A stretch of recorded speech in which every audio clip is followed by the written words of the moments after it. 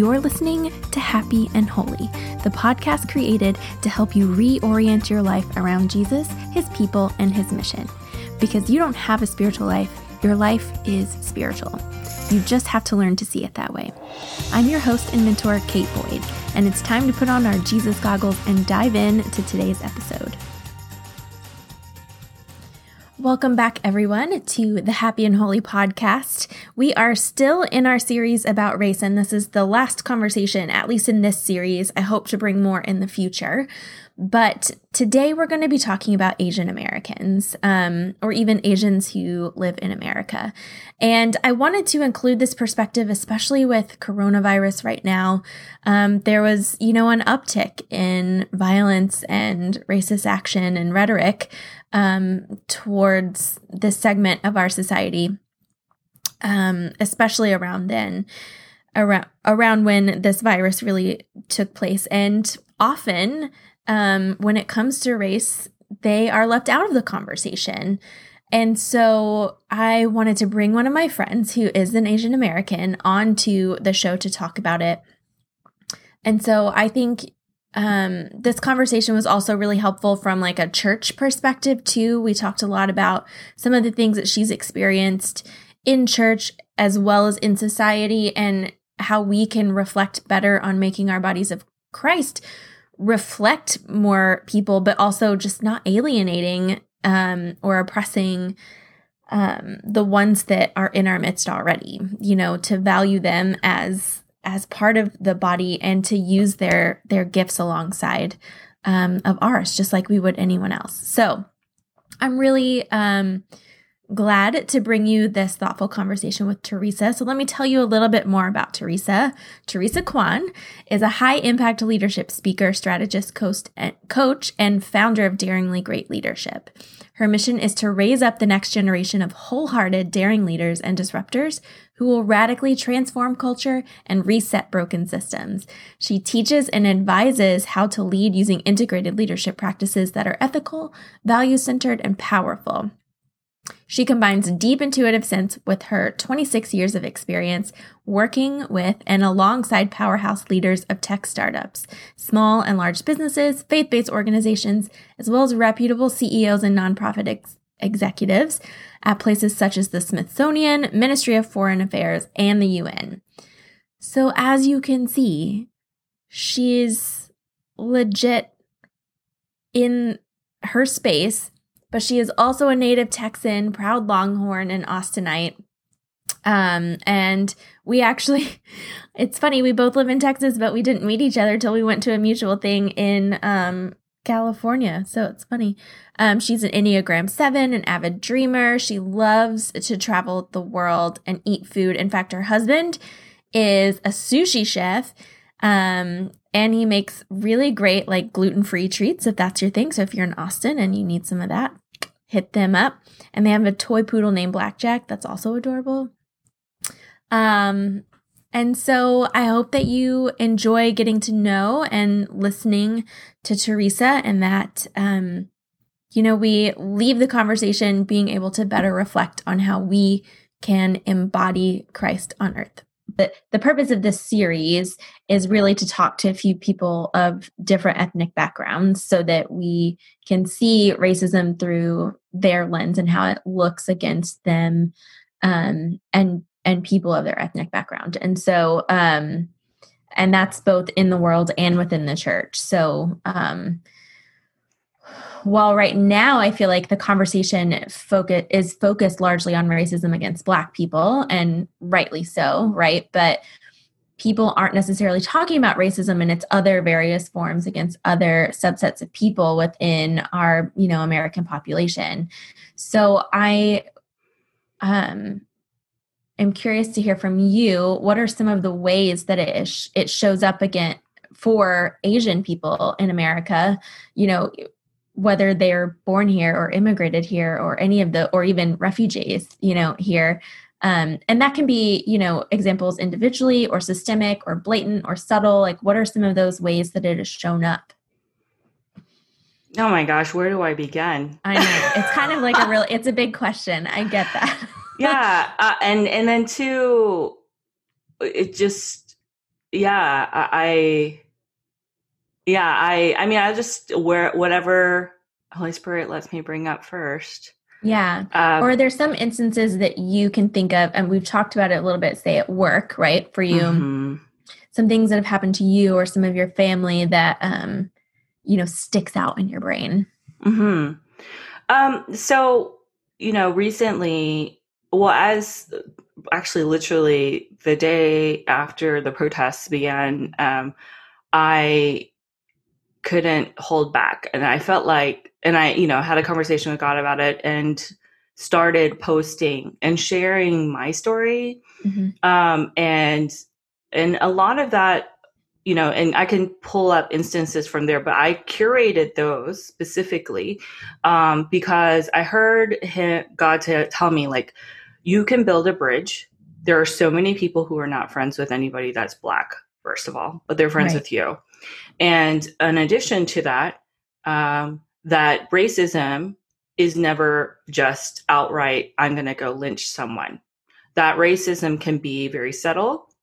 It can be very 100% unintentional, done Yeah. in slight, and people are incredibly unaware because it is just culturally acceptable to make comments or make slights or make assumptions and etc. So, one of the most overt ones that I posted, which I don't know if it was it. I don't know because I don't have the full feedback, but I don't know if it instigated the kind of thoughtful evaluation I was hoping it would make. Yeah. Was a very overt statement made to me at a workplace not long ago, and I'll be honest, it's not the first time I've gotten that, which is wholly ironic because I don't think that I'm someone who, like, if you were to meet me or if you were to like meet me behind a curtain and talk to me, unless I revealed things about my ethnic heritage, you may or may not ever like recognize that I'm an actual Asian person. And yet the feedback I've gotten is you need to be less Asian at work. Hmm. You need to be less Asian. Which Which is like, what does that even mean? right. I was just flabbergasted. I even said, I was like, I don't even know what to say or where to begin. Yeah. And that being told to me in the context, meanwhile, mind you, that's from someone who, and I specifically described this person because it makes the point even more exclamatory, Mm-hmm. is that she's came from her parents are both professors. She's white from the Midwest, highly educated, blonde, blue-eyed, lesbian woman, and only a few years older than me. So we're the same generation. And yet she has point blank telling me I needed to be less Asian at work, and that she was very heartfelt about it. Like, I want you to be wildly successful at work, and I'm just observing and hearing feedback, and I just need to tell you this for your good. And the feedback is this: you need to be less Asian at work. And I'm like stunned because there's nothing I'm like, I am Asian. How can I not be Asian or even It's less kind of a Asian? binary, right? Like I am Asian or I am not. There isn't Yeah, right. I mean, yeah. it's not anything I can ever turn down or turn off or erase. I mean, I could wear blue contacts, bleach my hair blonde, and I'm still going to be looking Asian. So, and you can't erase who I am. And so, to me, like statements like that, where statements are, uh, whether they're assumptions, like for example, I love food. Mm-hmm. And I post food pictures a lot. And lately, over the quarantine, I posted a lot of Asian food. And someone said, "So, do you ever eat anything that's not Asian?" And I'm like, "We've gone to dinners together, and we've like, it was just like, okay, so what is that supposed to mean?" And they're like, "No, it's just I'm just really curious." And I'm like, I don't even know what to say, right? Like, or here's another is here in the church context, they'll Yeah, that say, was my next question. So, "Oh what does it yeah, look like no, inside there's church? What does it look so like in the much in the space? church context," and I have had Yeah. so many face-offs with, then who was my executive pastor. But then, anyway, so the way, so many would be like, oh, we need Teresa to show up and start bringing her Korean prayer style. And I'm like, okay.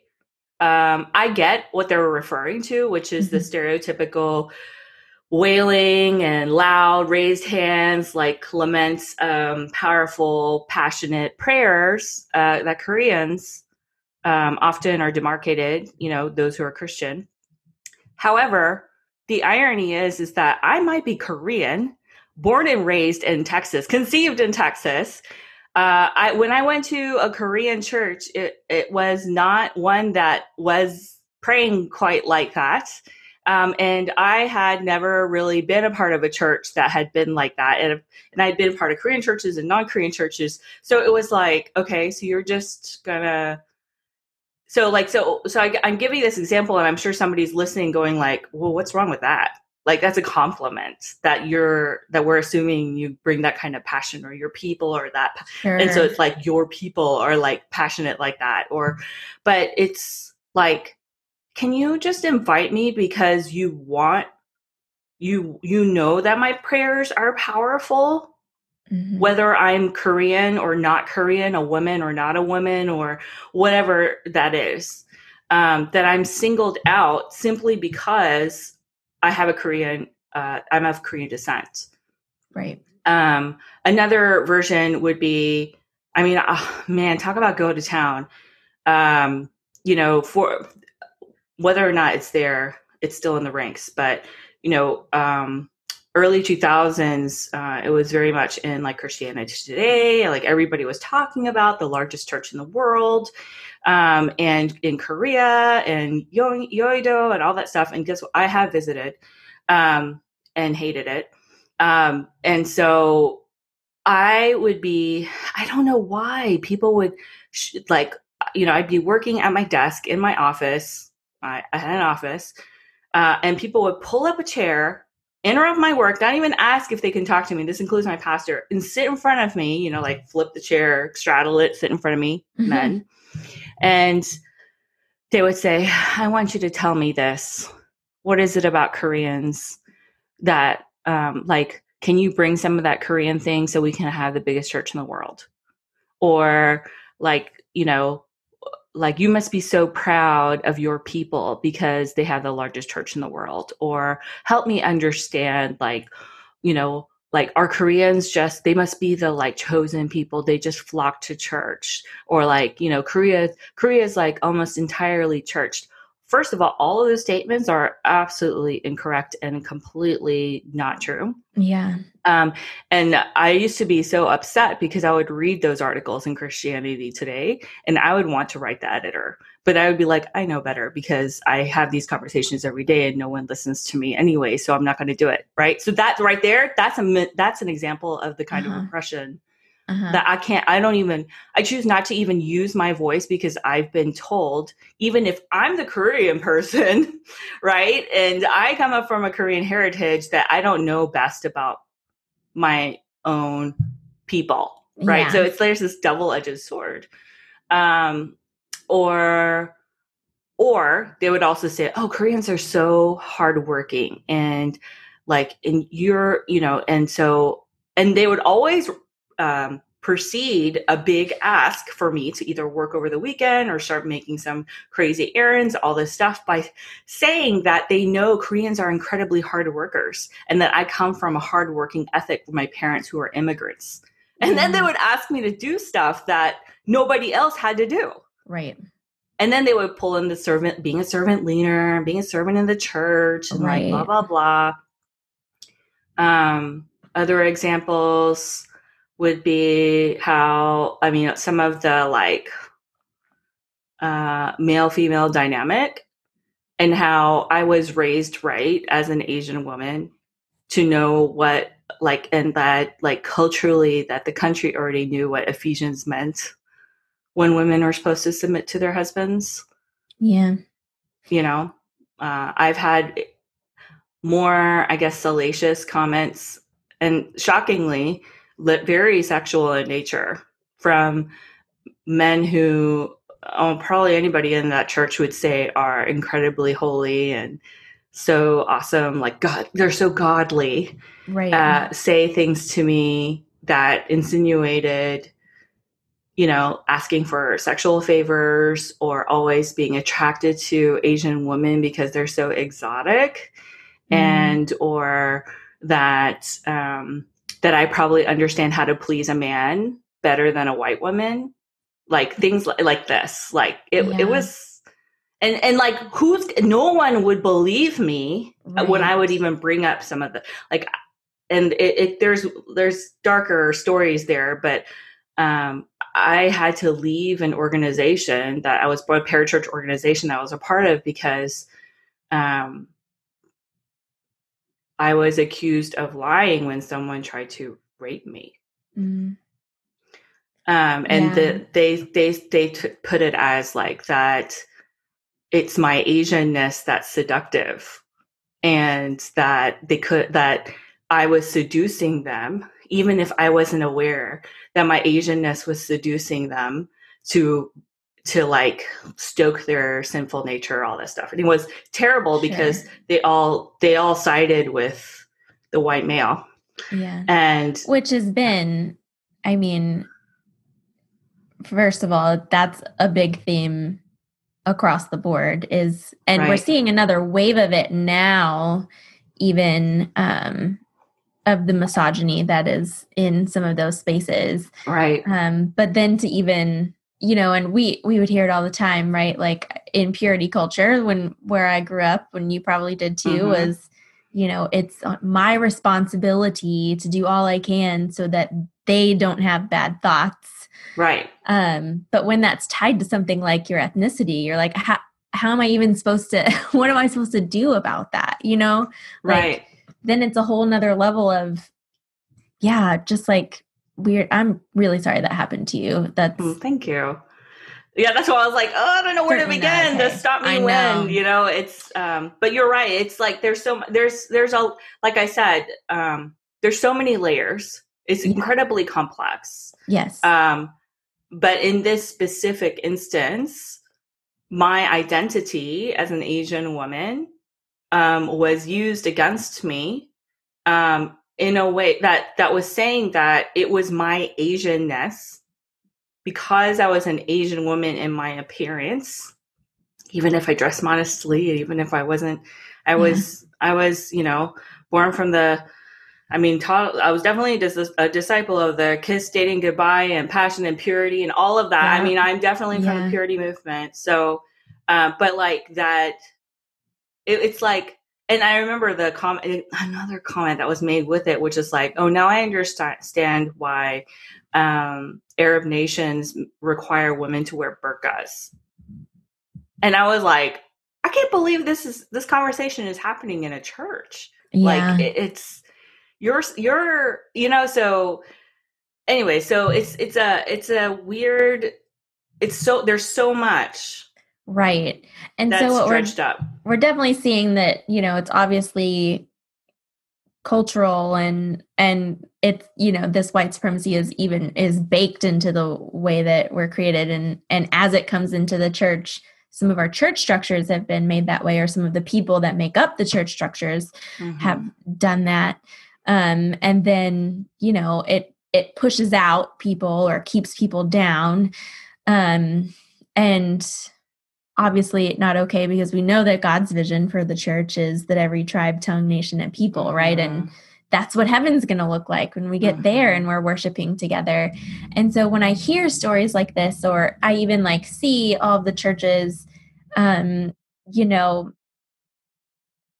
separated, right, by their ethnicity, whether by choice or just that it was so uncomfortable in a predominantly white space, I wonder then what we're missing by not having these different cultures together. And so I'm curious if there's anything that you would say would be especially that white spaces are missing because we don't have Koreans or Chinese or Japanese, like any of these other cultures in them, or so few of them, and we certainly don't elevate their voices as well as we could. Okay, so may I make point out something you said that sounds Yes. like an assumption that I want Okay. to Yes, speak please. to is you said the assumption, I'm not going to do word for word, not very good at that, That's okay. is that say for example that Korean churches or Black churches or Hispanic churches happen because maybe they're not as respected or accepted or their voices heard or their contributions uh, uh, Yeah, that yeah. community is not happening inside of a quote white church. And so I want to speak to that because I don't I can't answer. I'm not the one person that can answer for anybody of any other ethnic descent Sure. or even all Koreans for that matter or all Asians. But I know that when I had attended Korean churches, it didn't have to do with anything with rejection. Sure. Yeah. No, that's a good clarification. And I didn't necessarily mean that either. Mm-hmm. But some Um, people can assume that but who yes. yes, Yeah. yes. I And it mean, could be sometimes, very well part of somebody's story, right? Like yeah. where they Yeah. just never felt like they fit in. I mean, I definitely felt that going to um, both a Korean church and also a quote white Yeah. church, right? Yes. Or even a Black church. And I even went to a Hispanic church for a while. So like, part of my journey and my story with God is about ecumenism and being Hmm. a part of many parts of a very broken body. And so I can speak from that space for very personally and say that Sure. um, even in retrospect or even in the moment where I didn't feel good enough or accepted, and it didn't have to necessarily deal with my own childhood wounds or attachment theory and all that stuff. It's just more, it was just really obvious when people would overlook me or everybody else but me or like and Yeah. that wasn't just church context. That's like the story of my life, like Yeah. being in Yeah. mixed racial kind of groups. But Hmm. ironically and truly, I'll tell you that I've never felt as left out in a Mexican church or a Black church and or a Korean church. Mm. The place that I felt the most shunned or left out or not included or just stuck out like a sore thumb, even if I stuck out like a sore thumb amongst the Black community, like Yeah. I felt more isolated and yeah, and it was definitely, I'm pretty sure it wasn't me. So yeah, so it's an interesting phenomenon Right. because and like even and let's just do the flip side. So I've gone to Korean church and I've chosen not to go to Korean church for my own theological reasons, not just because of some social acceptance or non-acceptance. Yeah. Um, for me, like when I look at heaven and in Revelation, they don't talk about here are the white people and here are the Korean people and here are the Uh-huh. Black people.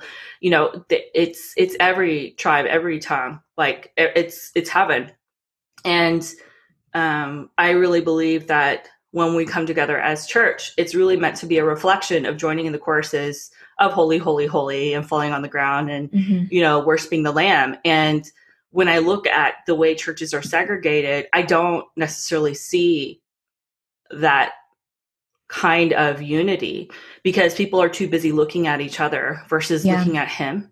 Yeah.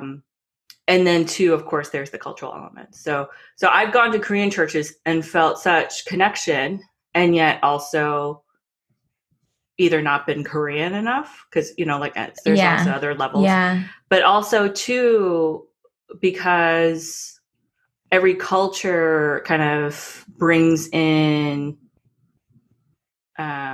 so every, like the, what's the best way to put it? I feel like when everyone talks about going back to the Church of Acts or how Jesus, and his 12 disciples, Uh-huh. and I think through church history and whether people agreed or disagreed with it, like one fact is true is that everything has been culturally contextualized. Correct. So for the white churches to say that there is no white culture or whiteness or Anglo-Saxon or Westernness culture in church, in an American church, is lying to themselves. Because and and this is close to my heart because this is literally what I'm writing about. So it's because they have no other frame of reference nor any interest in having another frame of reference. And I was the same way until it was sort of thrust upon me.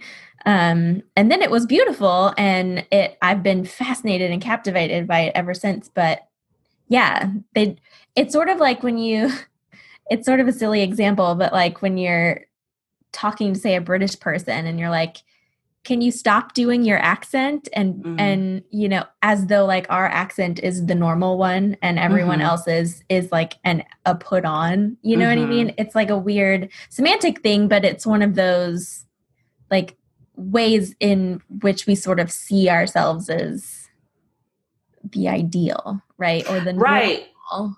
Right, like the norm, right? Yeah. And I think that's part of it is, so I agree 100%. And you could say the same for someone who comes from Africa or who comes from 100% Korean involved. Like, I mean, sure.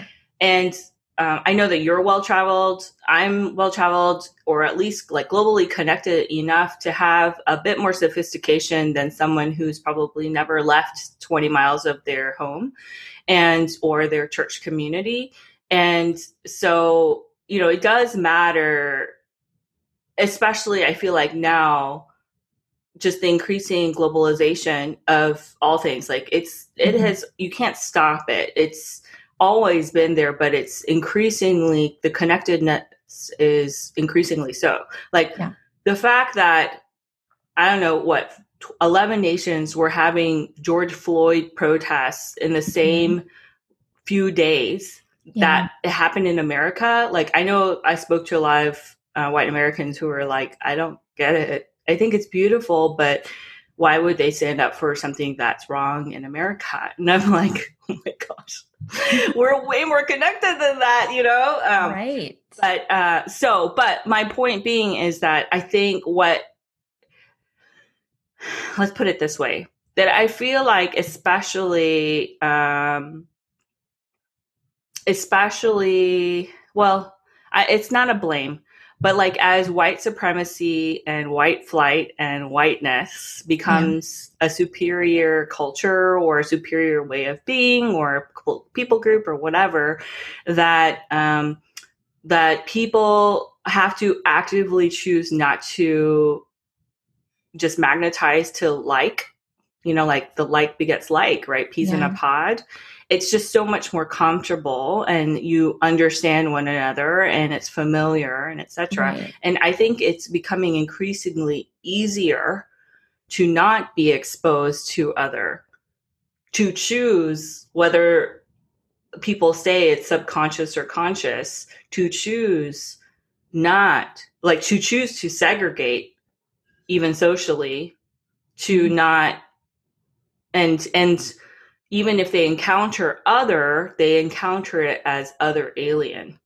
Does that make sense? Like, whereas you can go to like Mexico and be like, oh, this is awesome. And I love their markets and like, you know, their food and their culture and all this stuff. But you're like just going as a tourist to be entertained versus to absorb and understand a people. And you know, do the more critical thinking of, well, what does that mean? You know? Yeah. One example of this is, and I'm having to reevaluate all the mission trips I've ever been to. I'm with you there. Yeah. I remember I've been to Mexico, Honduras, El Salvador, and then other places, but specifically Latin American countries. And I remember, you know, helping organize and worship team and this and that. But I remember going there and they already had a worship team and we had a worship team. So they were like, awesome, just do it together, you know?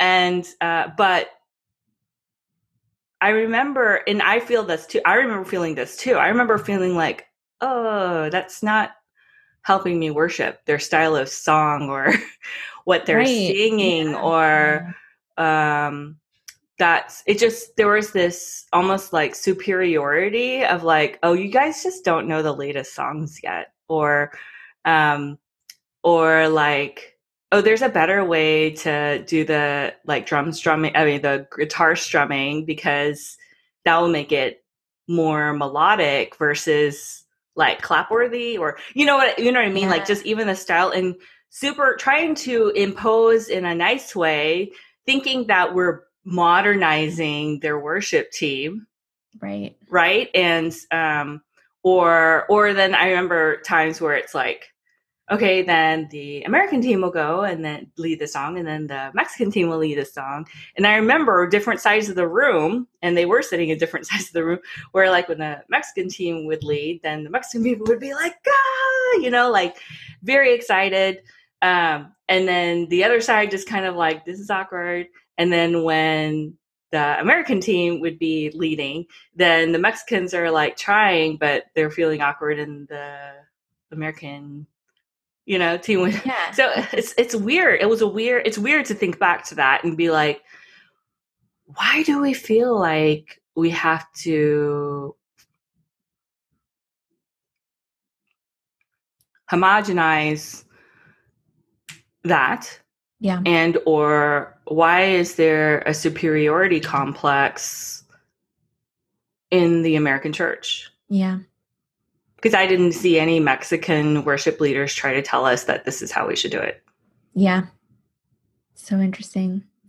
So where do we go from here? What are some of the practical things that we can do, or that white people can do,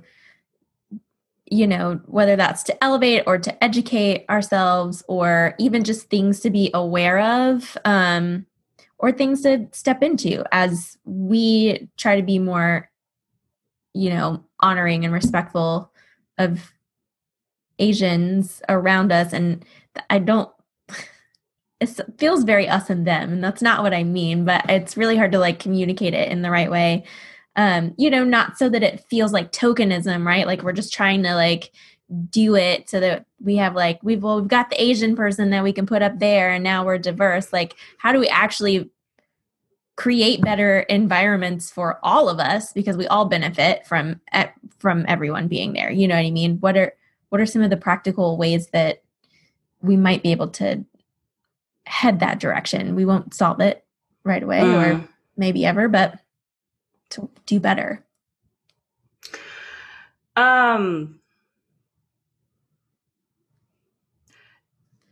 Yeah, I'll share what I believe, Okay. and what at least some of the things that I've been moving towards and continuing to move towards. And then I will also include some things I've read from thought leaders in diversity and inclusion that I'm still wrestling with, to be honest, right? So first, I think it has to start not from differences. So, for example, not to say, oh, what's the Asian church down the street? Let's go do a joint service with them, right? So that's identifying and moving from difference towards collaboration. And I think a lot of churches try that. And one of the things I always say is that I always hated the colors of Benetton. I know they're not around anymore, but because they literally had a person of every race, or at least representing the major kind of races, on their advertisements. And that, while symbolically I can see meaning there, they're like, the intention that's put forth. But the thing is that people, and this sounds kind of cynical, but I think this is a time to get real, is that people are lazy. Yeah. And because you are able to have a photo op, as long as a lot of people stop at the optics, is what I'm trying to say. Yeah, and that's the fair. symbolism. And but that like but then let's zoom out and think about, I always think about heaven, and it's not about the optics nor the symbolism.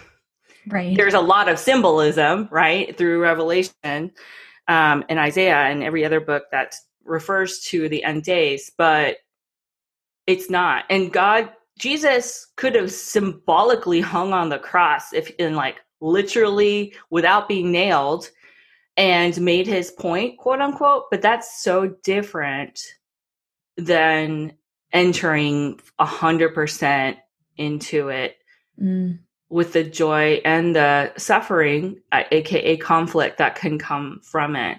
Yeah. And for a greater cause. So if we start with the differences, meaning like, oh, we're such a white church, or oh, there's like the one Black person, so we're doing okay, or whatever that is.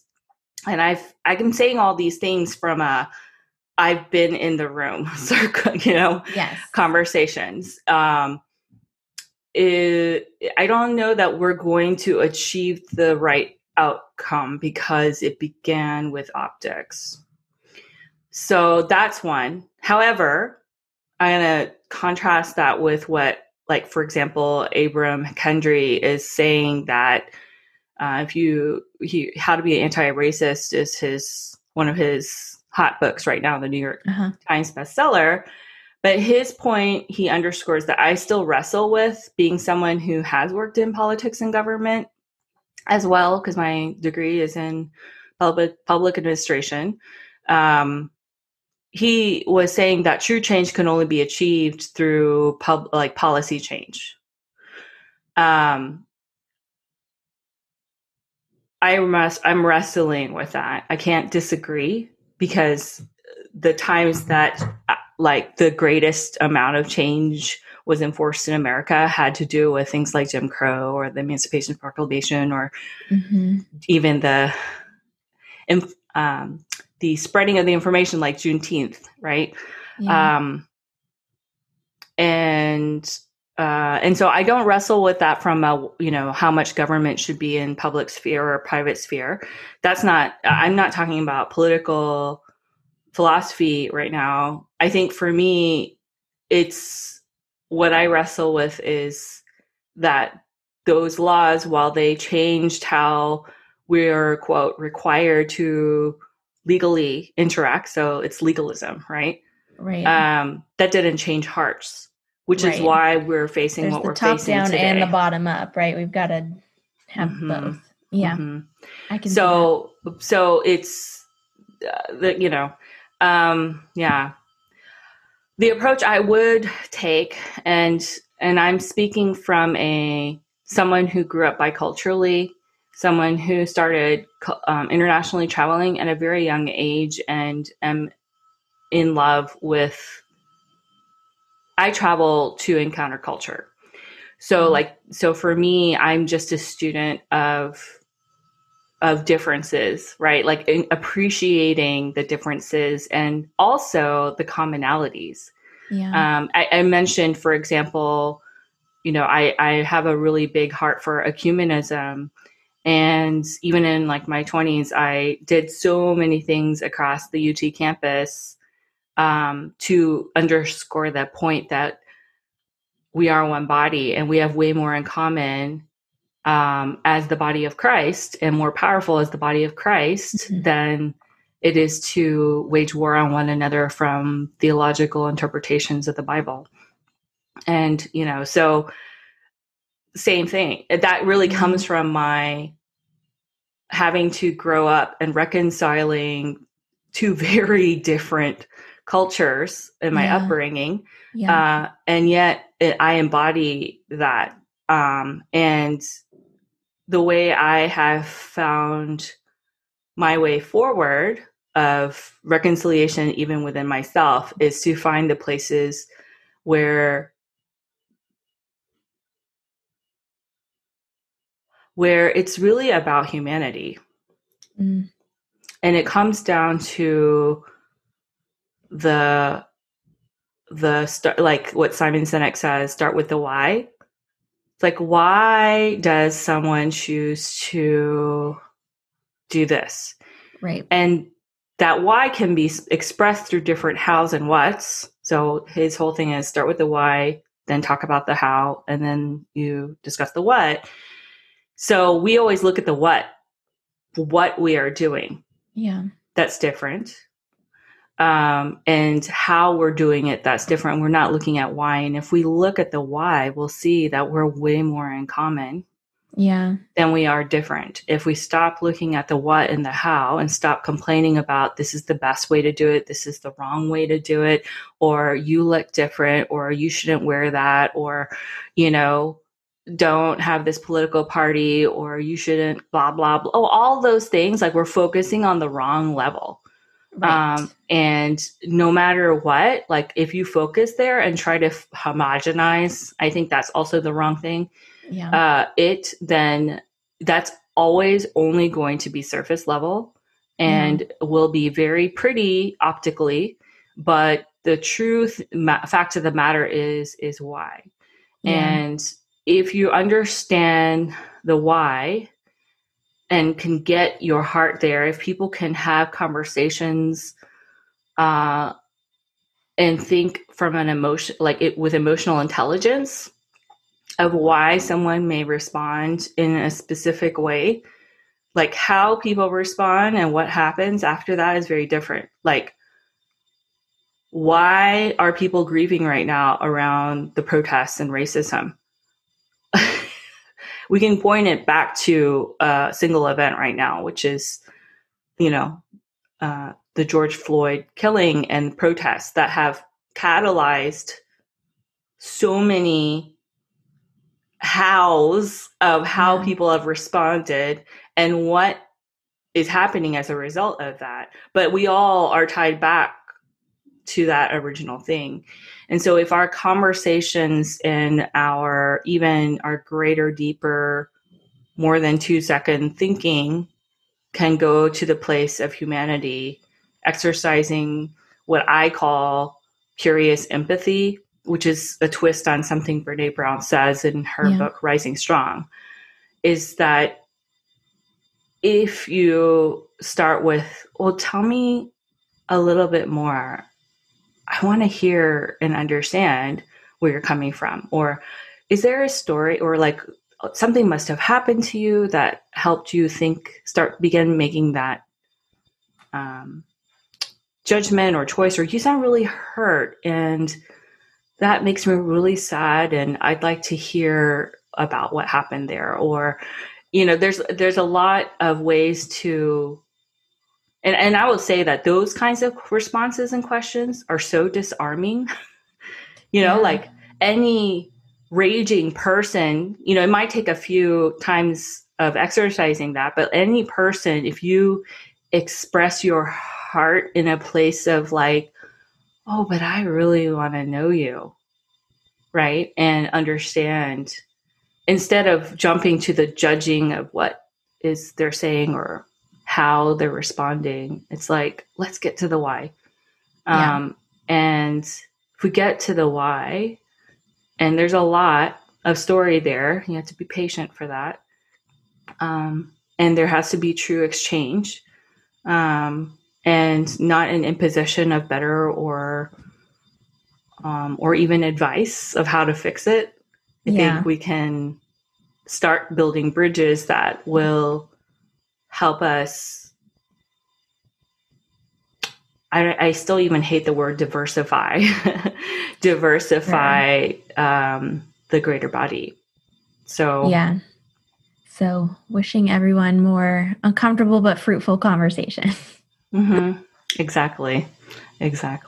Well, thanks so much for sharing your experiences and challenging assumptions and, sharing your wisdom too. I appreciate it. Yeah, well, thank you for having me and asking hard questions and being here to listen and sharing these stories. Because I think there are so many people who may not have the courage quite yet to ask the questions. Or even have, quote, access to someone to befriend someone of color or even have this kind of level of conversation with them. So I hope many listen and have a chance to really start with the why, like start with your heart and start changing there before you start posting more memes.